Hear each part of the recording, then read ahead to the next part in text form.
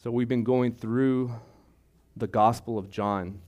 So we're going to get into John chapter 3. So if you have your Bibles, let's turn into John chapter 3. I'm sure we all know this chapter. If you don't, shame on you. I'm just kidding. But it's a great chapter because why? Because of the subject of our salvation that Jesus brings up here. Jesus here, he teaches us about the new birth. There is a new birth. There is a new creation that needs to happen in our lives for us to what we'll see in a bit. And, this is perhaps, obviously the most important chapter in probably all of John's gospel. Why? Because of the subject it deals with, as I just mentioned, the subject of salvation. And we see that there's so many religious groups, denominations that actually confuse this subject. Just like the religious leader we're going to see here, Nicodemus, many church members, they have no idea what it even means to be born again. Like Nicodemus here, he's like, what do you mean be born again? And you see that Nicodemus, he was a moral man. He was a religious man. He was one of the chief teachers, the chief rulers of the synagogue, of the Jewish people. And yet we see that he didn't understand the truth. He had so much knowledge of the law, so much knowledge of God's of the Old Testament, but he had no understanding of it. And this shows us his spiritual condition. The spiritual condition of a person is whether you understand the things of God or not. So much knowledge this man had, yet he lacked the greatest truth of salvation. The greatest truth that Christ gave here, he lacked the understanding, and we need to understand that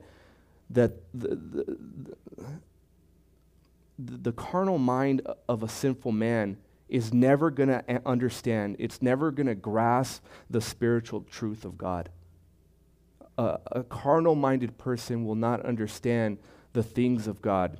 And it says that in 1 Corinthians 2, verse 10 through 14, it says, "But it was to us that God revealed these things by his Spirit. For his Spirit searches out everything and shows us God's deep secrets.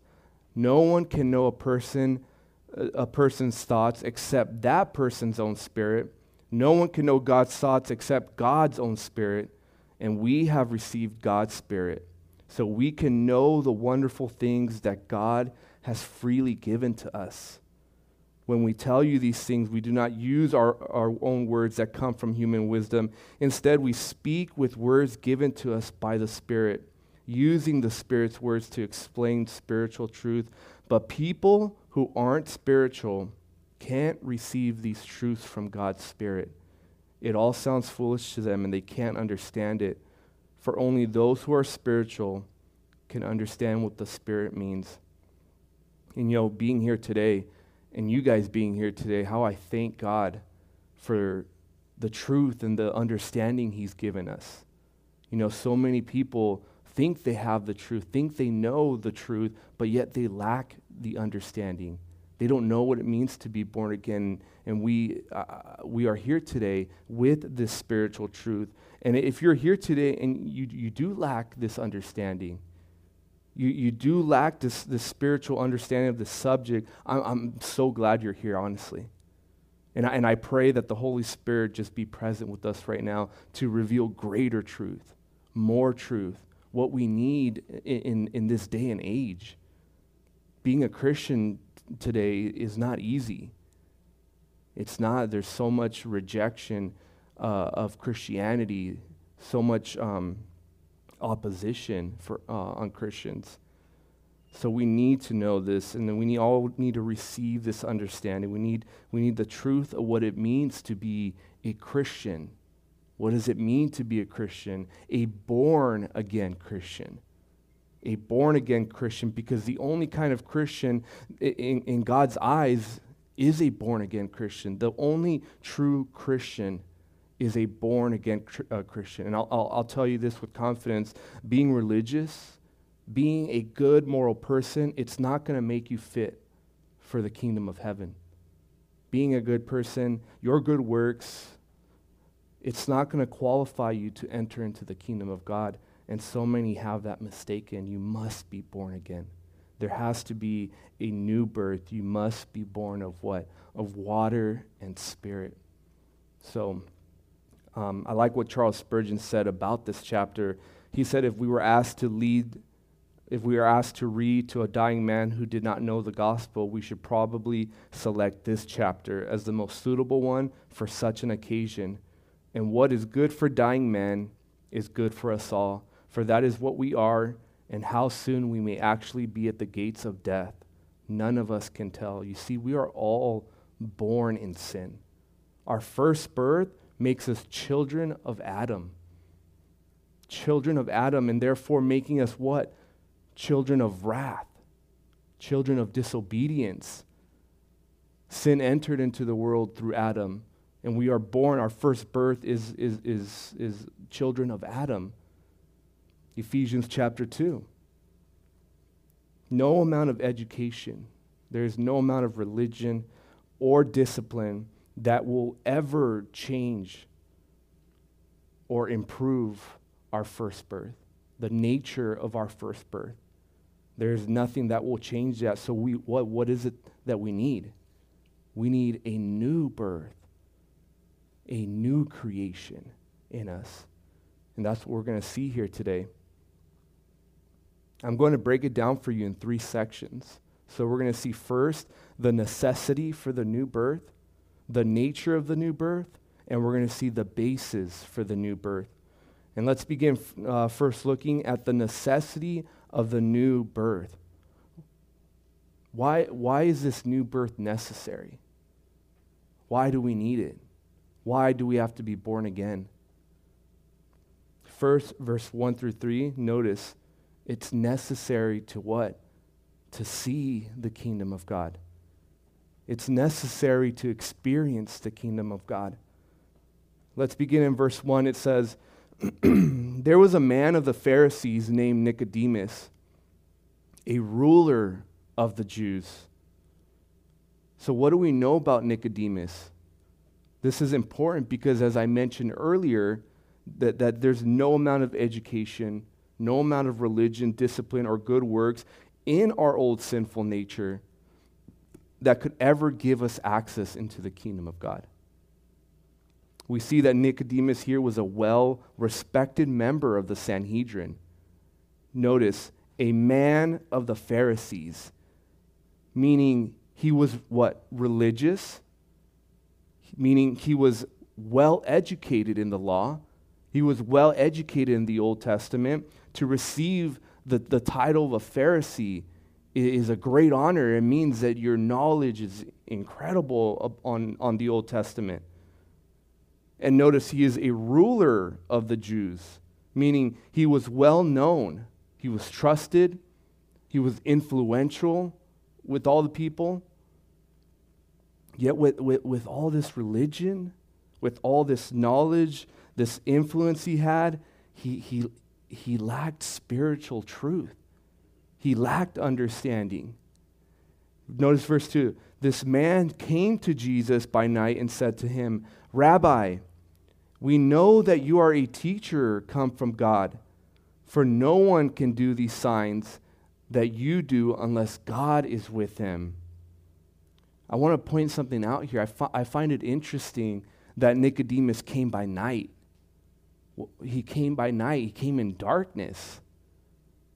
And I believe this is a symbol. If you read Ephesians 4:18, it says what it says about darkness. It says, having their understanding darkened, being alienated from the life of God because of the ignorance that is in them, because of the blindness of their heart.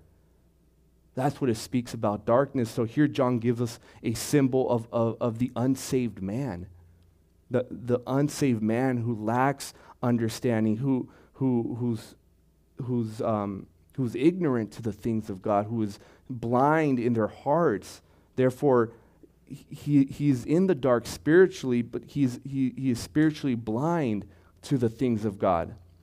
And here we see Nicodemus, he comes to Jesus in darkness, not only physically, like physically in darkness, but spiritually, as a sign of the unsaved man.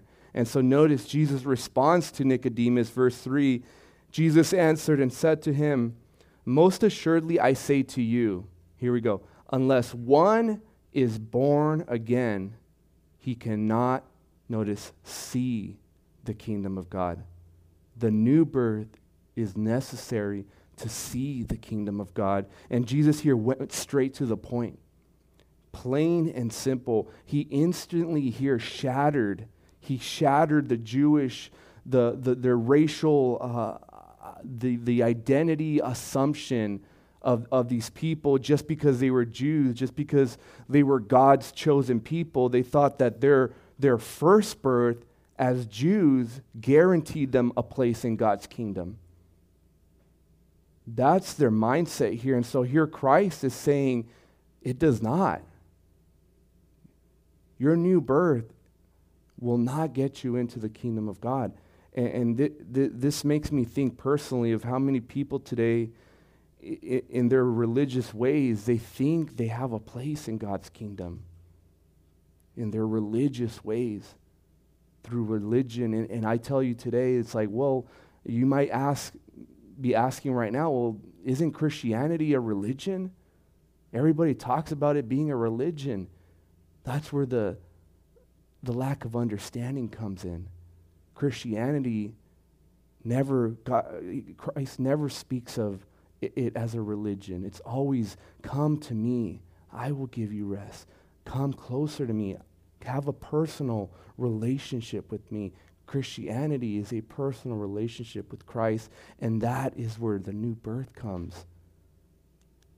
And so many people are just led astray by false doctrine, false teaching, like Nicodemus. He had so much knowledge, and he was taught by the best teachers, but there was no understanding. There was no spiritual truth.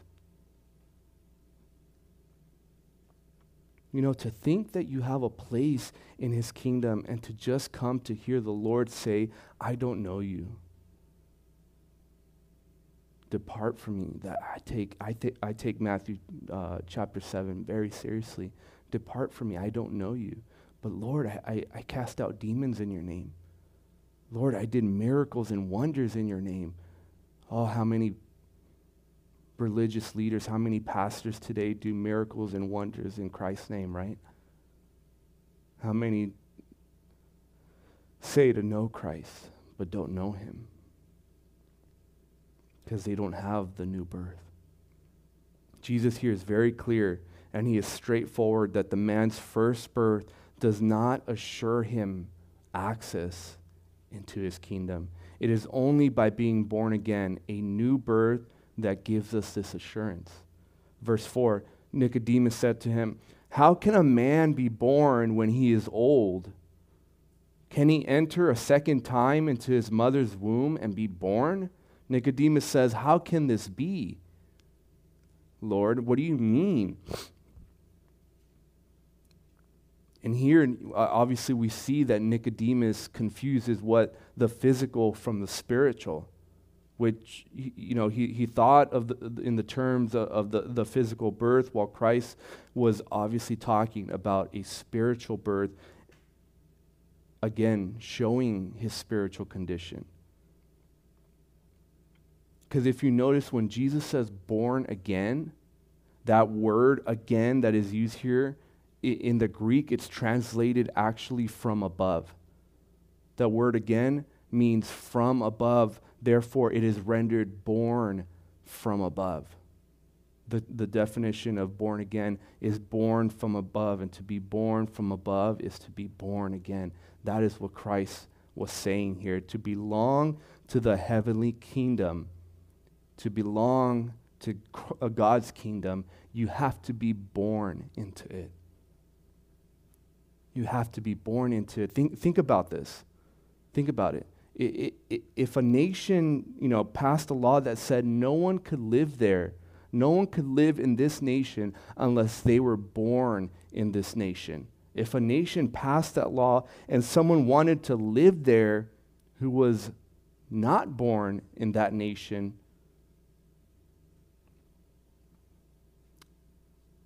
it wouldn't matter, honestly, if they spoke the language. It wouldn't matter if they met all the customs of those people. It wouldn't matter if they even practiced the religious traditions of that country. It wouldn't matter if their family was born in that country. It wouldn't matter if they had friends in that country, in that nation. Guess what? All that would matter was if they were actually born in that country, if they were born there. So this new birth speaks of us being born into a kingdom, the kingdom of heaven. And so here Nicodemus, he failed to see this, and he failed to see the spiritual side of what Jesus was saying.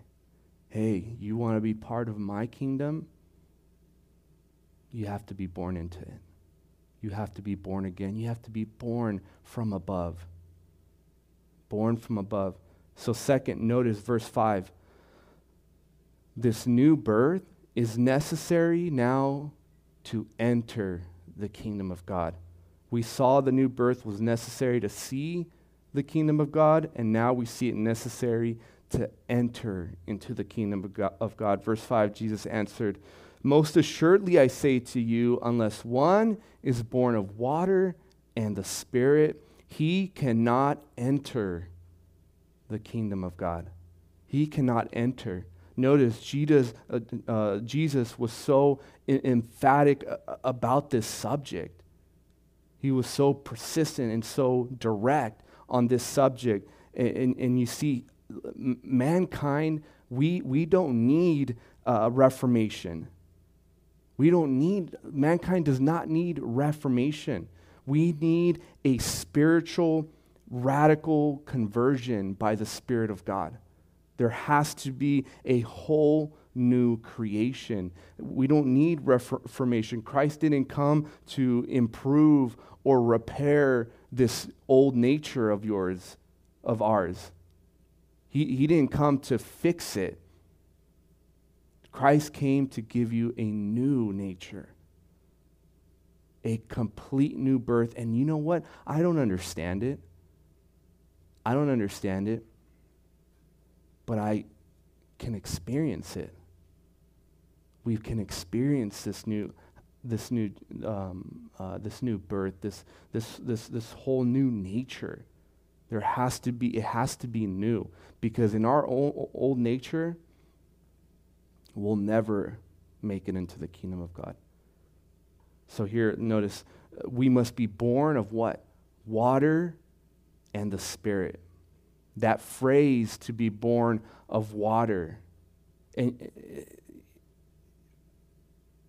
this phrase has actually been a little tough to understand, to kind of pinpoint what Jesus was saying. And as I began to dig into what Jesus was saying, I got a lot of from different commentators. As I've read other commentators, I got different explanations, and I'm just like all over the place, and it was a little confusing, but I found something interesting. A lot of times, to make sense of something, it is the simplest thing to just keep reading. It is so simple. Just keep reading. And so I probably read this chapter, like, not even exaggerating, probably 30 times before I understood. And I'm like, what does this mean, Lord? All these commentators, I'm getting different things. Which one's right? Even though we were taught against taking commentators and stuff like that and reading about them. But I'm just here when Jesus. No, I'm going to get a little bit ahead of myself. When Jesus said in verse 10, jump ahead really quick. Jesus said in verse 10 to Nicodemus, "Are you the teacher of Israel, and you do not know these things?" Think about that. Are you the teacher of Israel, and you don't know these things? Notice, by Jesus saying this to him shows that what he was saying about water and spirit, it should have been familiar to Nicodemus, right? So I'm telling you these things, Nicodemus, and you don't understand what I'm saying? It should be familiar to you, since Nicodemus, he was a teacher, he was an expert of the Old Testament scripture and law. He was an expert, so there must be some kind of connection here to an Old Testament prophecy. Some have thought that born of water means to be baptized, but there is no real Old Testament prophecy or Testament foundation for this, and we know that water baptism is not required for salvation, right? It is a free gift of God. You are saved by grace. It is not required. Some have thought that born of water means to be regenerated by the Holy Spirit, as we're going to see in John chapter 7 that speaks about the living water. No, Christ is referencing the Old Testament. Are you the teacher of Israel and you don't know these things? And some have thought born of water refers to our physical birth, since that refers to our first birth. Some, when we come out of the womb, it is a sack of water. The water breaks, right, when you go into labor. Some say that that's what he means here. And honestly, this could very well be the meaning of this, because I've actually heard many trusted commentators speak about this, but Jesus questioning Nicodemus on his Old Testament knowledge kept eating away at me. So Jesus didn't question Nicodemus on his knowledge on human anatomy, right? And yet he also speaks against the first birth. It has to be a new birth. And you see, it's always best to define Scripture with Scripture.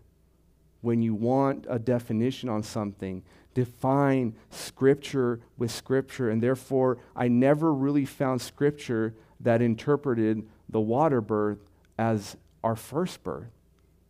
And so I pulled out my concordance and I began to search the words water and spirit.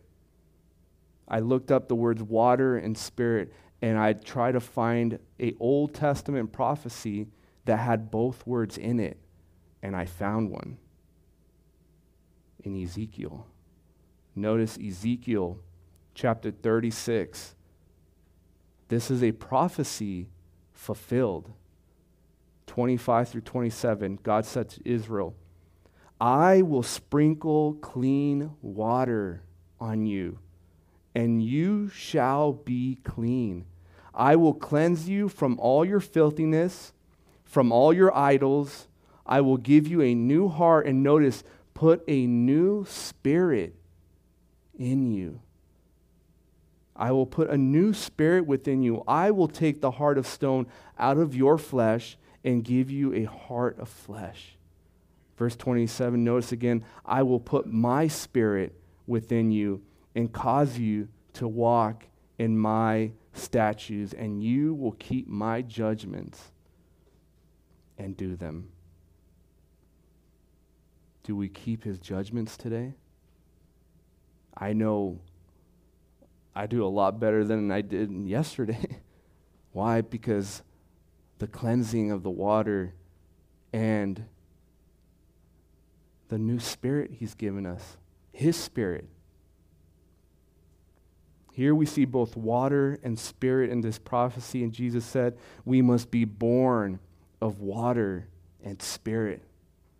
And this, to me, it makes the most sense on what Jesus here meant because of its firm connection to the Old Testament, going off of what Jesus said to Nicodemus in verse 10. And I always desired to give you the best of God's word. And maybe I'm right, maybe I'm wrong, but I invite you to search the Scriptures. Search for yourself. Search for yourself. Maybe God will give you something different, but I'm confident when Scripture defines Scripture. Why? Because it's not my definition. It's God's definition. And so we've seen the necessity for the new birth to see and to enter into the kingdom of God. It is necessary to do that. And now the second thing we will see is the nature of the new birth. In verses 6 through 7, first we're going to see that the nature of the new birth is a spiritual birth. Notice, the new birth is a spiritual birth. Verse 6 through 7, notice Jesus says, "That which is born of the flesh is flesh, and that which is born of the Spirit is spirit. Do not marvel that I said to you, you must be born again." Notice, that which is born of flesh is flesh. Jesus here was saying, without the new birth of the Spirit, all the good works that you do in the flesh is of no value. All the works you do that is in the flesh is of no value. Therefore, what? The flesh, it taints all your righteous works. It taints them without this new birth. It is only the work of a Spirit-led person where that God becomes pleased by. It is only the works of a Spirit-led person that brings pleasure to the Lord, that pleases God. It cannot be done in what do we see the religious leaders, Nicodemus, all the Sanhedrin, they did their works in the flesh. So it tainted all of it. It was of no value. I like the quote that Chuck Smith always says, "It is only what you do for Christ that will last." Only what you do for Christ. Why? Because what you do for Christ is because you love him. It's because you've given your life to him. It's because you've been born again. And religion has it all mixed up. Religious people, they think that we must first give works in order to become a spiritual person. But here, Jesus dismantles that thought process. If you want to, this is why it's an important chapter to show a non-believer, even a believer sometimes, because we get caught up on works. We get caught up on, I need to do this for Christ. I need to do this for Christ. And you begin to strive. Best thing to do is don't strive. Let the Lord just lead you to do what he wants you to do, because if you do what you want to do, you're wasting your time. Let him do what he wants you to do. The good works does not bring salvation. We know that. But we also know that salvation will bring good works. That's where a lot of religious people get it confused. You don't need works. It is not of works. It is by grace. It is a free gift of God so that, what? No one should boast. Ephesians.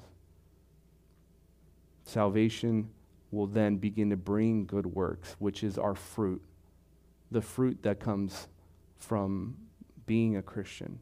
The fruit is noticeable by the joy and the blessings that people receive from your life. And this is why Nicodemus here marveled. He marveled at this statement. He said, Jesus says to him, "Do not marvel that I said to you." I can just imagine him like just blown away. What the heck? You're telling me that everything I'm doing is in vain?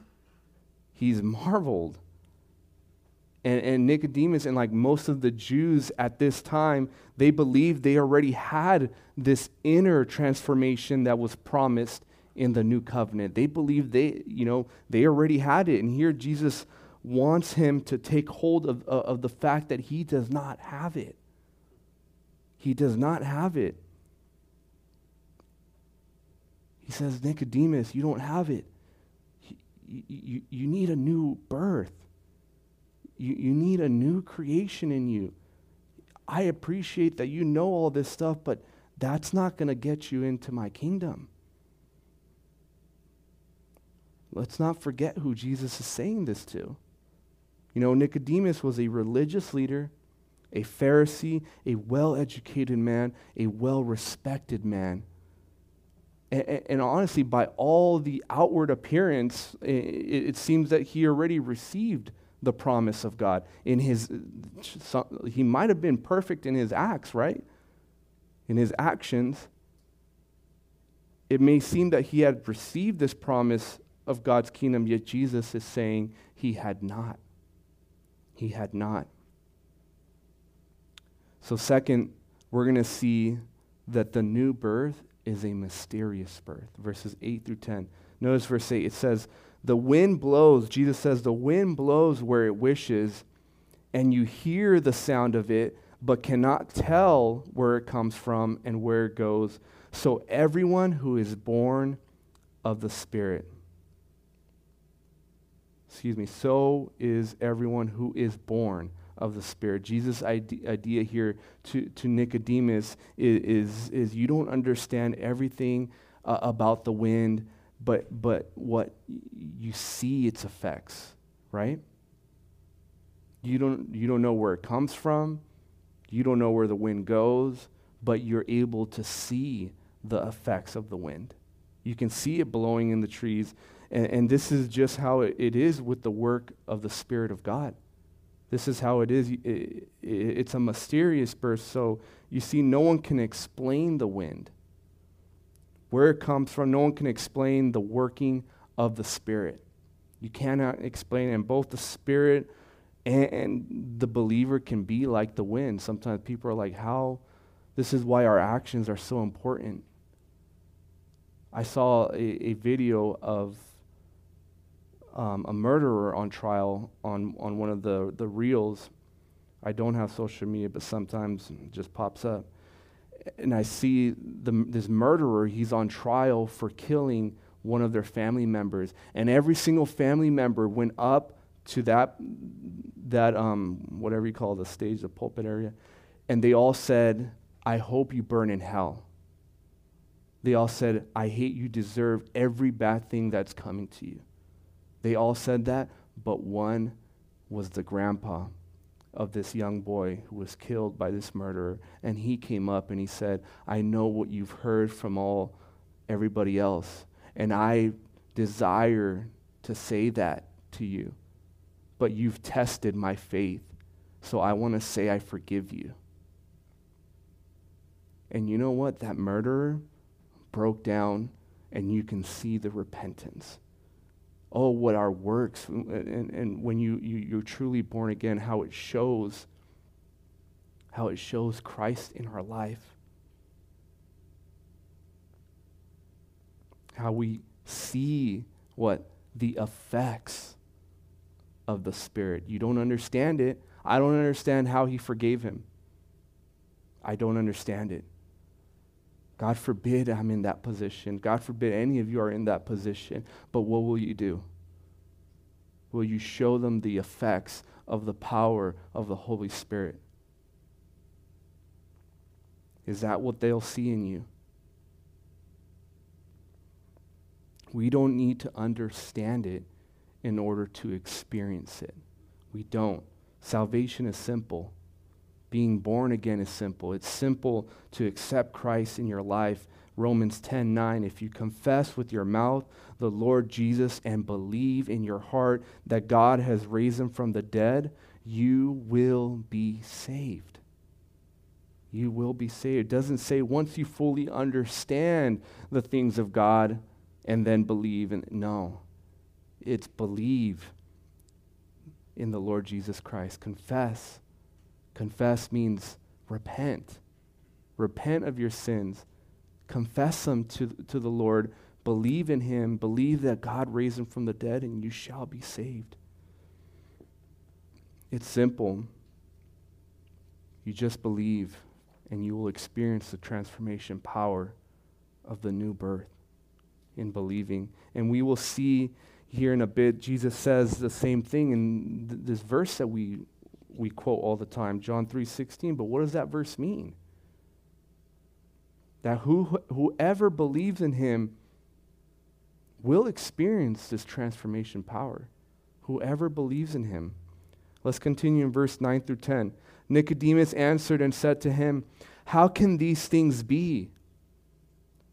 Jesus answered and said to him, notice, "Are you the teacher of Israel and do not know these things?" This stuck with me. Again, Nicodemus was a teacher of the law. And so he should have known the truth about the renewing of the work of the Spirit. He should have known Ezekiel 36 through 37. It speaks of the dry bones, the renewal, the new birth. They shall rise again. That prophecy passed. We're now living in Ezekiel 38, 39. That's the prophecy we are living in today. 36 has been fulfilled. Ezekiel 37 has been fulfilled. And he didn't know. He should have known. So we've seen here this incredible nature of this new birth. And Nicodemus lacked this because he was religious in religion. So we've seen first a spiritual birth. It was a spiritual birth. It was a mysterious birth. And here now, third, we see the new birth is a real birth. Verses 11 through 13. Just because someone says, something is a mystery, it's a mystery. Just because the Bible speaks of mystery, it does not mean that it's not real. A mystery does not mean it's not real. Here, Jesus assures Nicodemus that the new birth is not a fantasy, it is a reality. This new birth. Verse 11 through 13, notice. "Most assuredly I say to you," he says, you best believe what I'm saying is true. Most assuredly. You better believe what I'm telling you is true. Most assuredly I say to you, we speak what we know and testify what we have seen, and you do not receive our witness. We, our, Christ, the Holy Spirit, and the Father, the triune God, we speak what we know and testify what we have seen, and you do not receive our witness. If I have told you earthly things and you do not believe, how will you believe if I tell you heavenly things? Notice, since Nicodemus, he was well educated on the Old Testament, the illustration Jesus used should have made the point plain and simple to Nicodemus. And so if he could not see that he needed the spiritual transformation, what more could Jesus possibly tell him? What more could I possibly say? How can I possibly prove this to you? I'm simply telling you. I am Christ, and he's going to show this. Jesus is saying, Nicodemus, I'm telling you plain and simple, I'm even speaking your language of the Old Testament law. I'm speaking it to you. Have you tried speaking to a Jewish person about the New Testament? They know nothing about the New Testament. They won't even look at it. They're all about the Old Testament. That's the language they speak. That's why they have rejected the Messiah, Jesus. They don't believe in the New Testament. They think the Messiah hasn't come yet. So they're well versed in well educated in the Old Testament, but they lack that spiritual knowledge. They're blind to it. And so here Jesus is saying, I'm speaking your language. I'm trying to make this as real for you as I can. This is not some fantasy, Nicodemus. It is a reality. Well, who are you to tell me these things? Notice, Jesus goes on to say in verse 13, no one has ascended to heaven but he who came down from heaven, That is the Son of Man who is in heaven. Who is he speaking of? Himself. Himself. Notice Jesus here makes it very clear to us and Nicodemus that he, Jesus, can speak with authority about the things of heaven. Nicodemus, I've been there. I've come from heaven. I know these things. I have the authority to speak these things. And here Jesus is saying, because he and he alone has ascended and descended. It is only him that has ascended and descended into heaven. Jesus here was giving us more of who he is. And now we can better understand Proverbs 34. Notice 30 verse 4, it says, who has ascended into heaven or descended? Who has gathered the wind in his fist? Who has bound the waters in a garment? Who has established all the ends of the earth? What is his name? And what is his son's name, if you know? If you know. We know here. We know here the Son of Man is his name. Christ, Jesus, is his name. And that speaks so much to me. It speaks so much to me because we can trust every word that Christ says. We can believe him. If we do not believe his word, what left is there to believe? What is truth aside from Christ? When Pontius Pilate asked Jesus that ignorant question, what is truth? What is truth? So many people say everything's truth, coexist. There are many ways into heaven. If everything was true, then none of it would be true. Think about it. There can only be one truth. There can only be one truth. And if Jesus says, I'm the only one that have the authority to speak about heaven and what's to come, only I have the authority to, and he speaks with authority. And if he says, I am the way, the truth, and the life, do we believe him?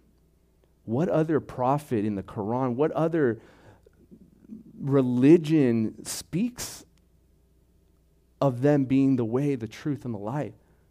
None. What other religion speaks of salvation for our sins?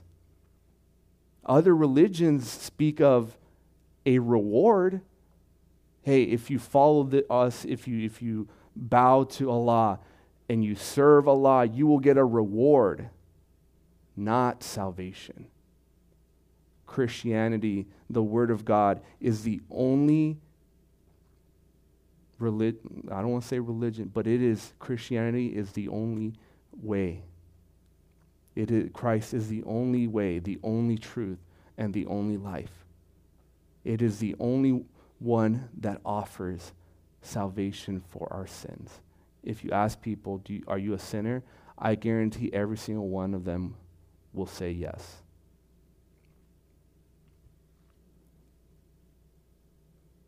Nothing is more real or true than the word of Christ. And if every person would just believe in his word and every person would just receive him, he or she will discover how real and how wonderful this new birth is. So simple. It's so desirable to experience this.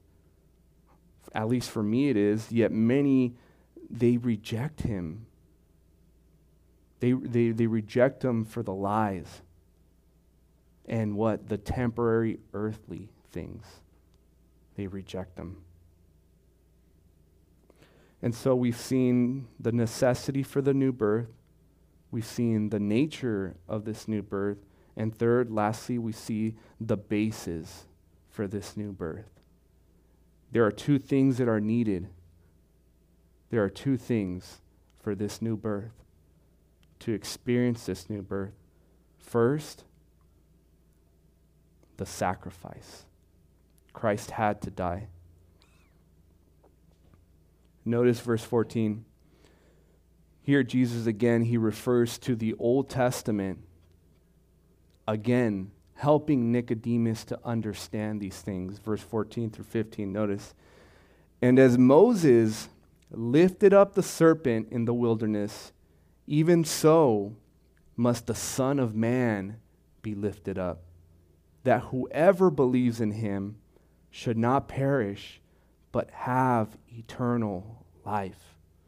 Have you read Numbers chapter 21 about this here? It'll show you the account of this brass serpent that Jesus here is talking about.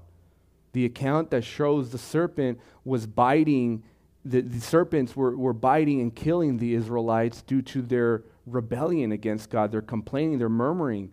So God sent serpents that were biting them and killing them. And we see this strange solution. At first, when I came across this, I thought it was pretty strange. The solution for the problem that it was found when Moses made a serpent of bronze. I was like, what does that mean? Here, Jesus, the prophecy fulfilled. And when the people, when they looked at the serpent, when they looked at it in faith, what happened? It brought healing to them. When they looked at the serpent, it brought healing. This here was a representation of Christ, who was what? Made sin for us. For it was what? It was sin that was killing the people. You think it was the serpents? No. Sin was killing the people.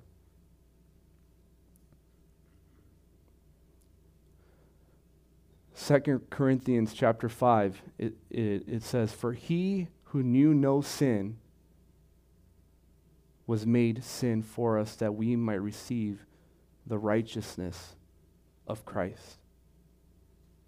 Christ knew no sin, but he became sin for us, that we might receive his righteousness. And therefore, as we look to Christ by faith, as we look to him, we are saved, what? From the sting of death. Death, where is your sting? Right? We are saved from the sting of death. We are saved from the death because of our sinful nature. When we look to Christ, we are saved. When we look to the bronze serpent, and in the Old Testament, the bronze actually symbolized judgment. That the metal bronze, it was a symbol of judgment, and Christ here bore our judgment as he was lifted up on that cross. As Moses lifted up the serpent, the bronze serpent, the people looked for healing. Christ was lifted up on that cross, who bore our judgment, and as we look to him, we are healed. We are healed. And in this sacrifice, we see the greatest love. The greatest love. Here we see Christ. He demonstrates God's love towards us in that while we were what? Yet sinners, he died for us. Verse 16 through 17. Here we go. For God so loved the world that he gave his only begotten Son, that whoever believes in him should not perish, but have everlasting life. For God did not send his Son into the world to condemn the world, but that the world through him might be saved. John 3:16 has long been celebrated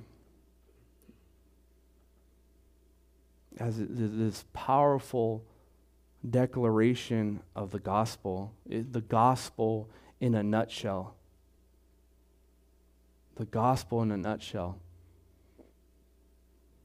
Out of the whole Bible, this may be the most popular verse that is used in evangelism. For God, notice, for God so loved the world. In this portion of Scripture, for God so loved the world, we learn the object of God's love. Notice, God did not wait for the world to turn to him. He did not wait for the world to love him before he loved the world. It was for God so loved the world. It was not when people began to come to Christ, when people began to love Christ, then he sent. No. For God loved the world, he loved us, and he gave his only begotten Son to the world when what? When it was still the world in its rebellion, in its corruption. He gave his Son. And because of this love,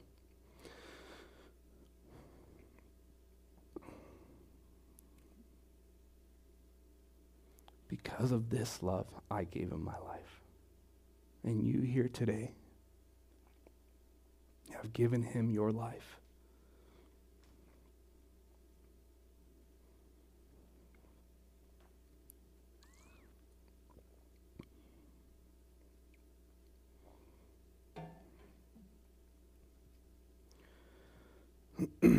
First John 4:19.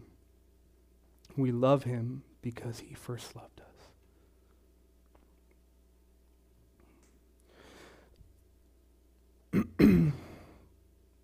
Notice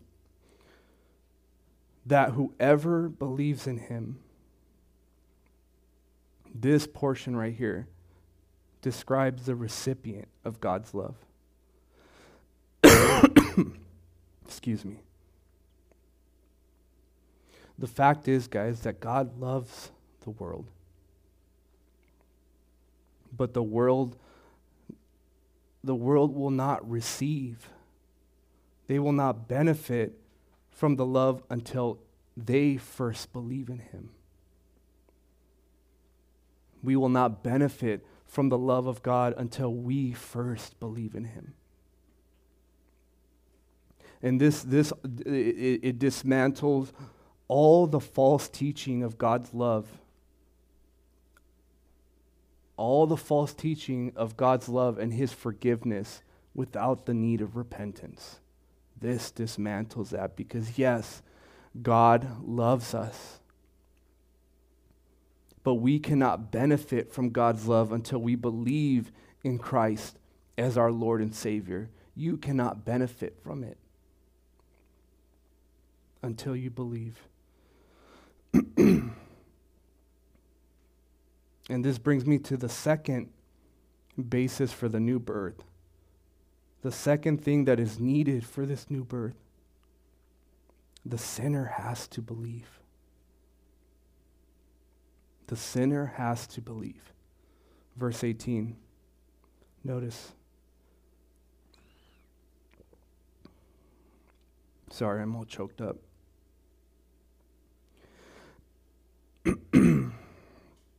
Verse 18, he who believes in him is not condemned, but he who does not believe is condemned already, because he has not believed in the name of the only begotten Son of God. Notice here Jesus constantly says the phrase, believe in. Believe in. Here Jesus, he's not talking about some intellectual awareness or agreement of Christ. He's not talking about, I acknowledge that Christ is there. I believe that Christ exists. The demons believe that Christ exists. That's not what he's talking about. To believe in, it means to trust in. It means to fully rely on, to cling to Christ. You believe in him. Notice the definition of faith is a strong belief in God.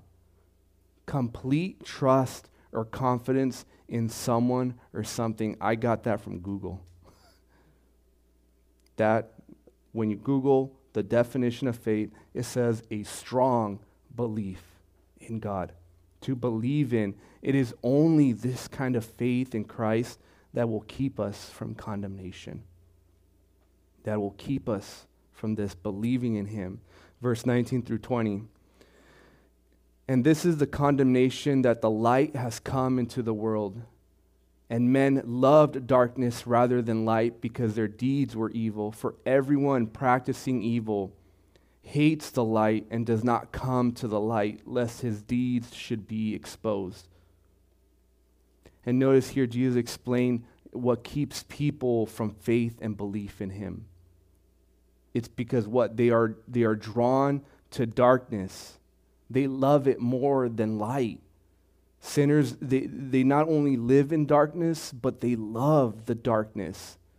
There's going to be those people. Jesus here speaks of those who consciously, they consciously reject him.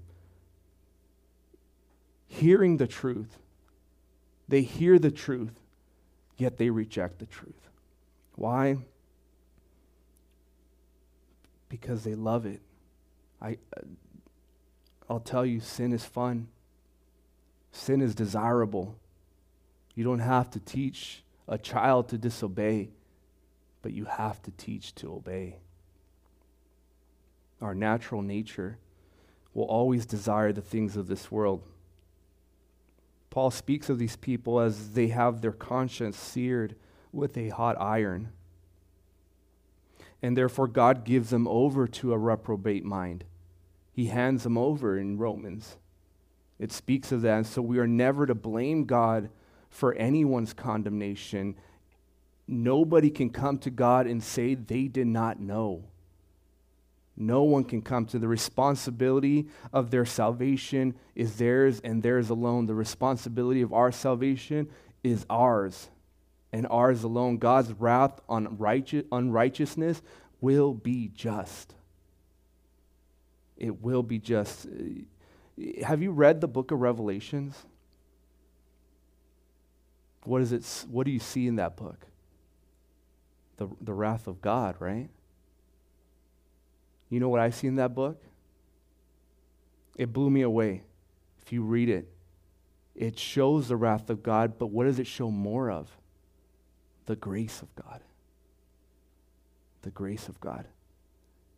Giving them chance after chance, preaching the gospel with an angel flying around the world, preaching the gospel. What more do you need to see an angel saying, repent?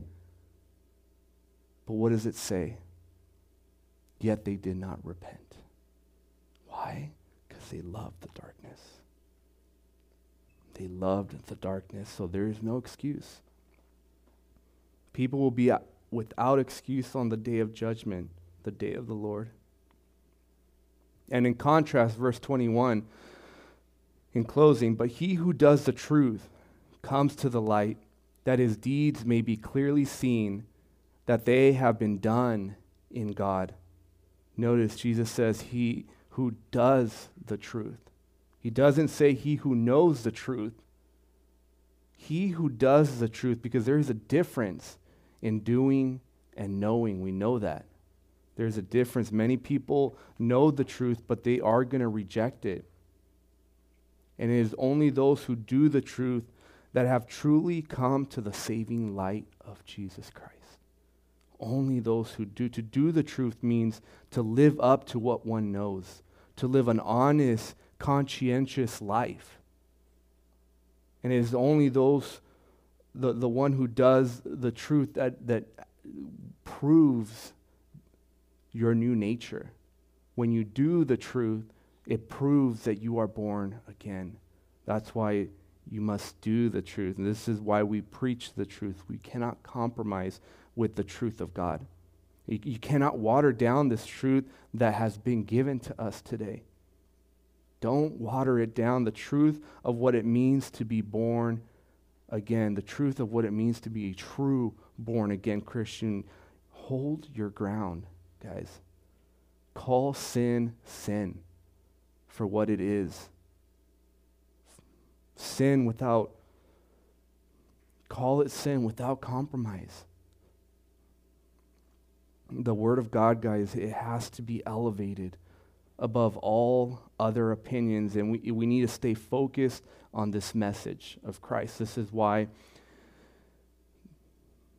I chose the book of John because I want to teach the deity of Christ. And we as the church, we need to come back to the simplicity of preaching Christ. The simplicity. We as a church, we need to come back to the simplicity of declaring the gospel. It is simple. Because without Christ's sacrifice, without his resurrection, without his truth in our lives, there is no new birth. And we are still in our old nature without it. There's so many people today like Nicodemus, because why? The truth has been hindered. Christ gave us the truth. We must not hinder that truth. We need to give that truth. People who think they have a place in the kingdom of God but have never really experienced this new birth. So the message is simple here today. It's simple. Repent. If you have that new birth here today, praise God. If you have not experienced the new birth, repent and believe. To repent means to do a 180. Stop going in the direction that you are going in. There has to be a change of your old ways, and there has to be a stand that is made. Live your life in a way that proves repentance, that you show proof that you have repented and you seek God's purpose for your life. Make that stand today, and this will be proof of your new birth by the change that is seen in your life. Let's pray. Father, we come before you, Lord. Lord, I thank you so much for the power of your word, Lord, in our lives. Lord, for the transformation, the transforming power of your Spirit, Lord. I thank you, Lord, for what you did so that we can have this new birth, so that we can experience your kingdom, Lord. You chose not to live in eternity without us. Lord, we are so grateful.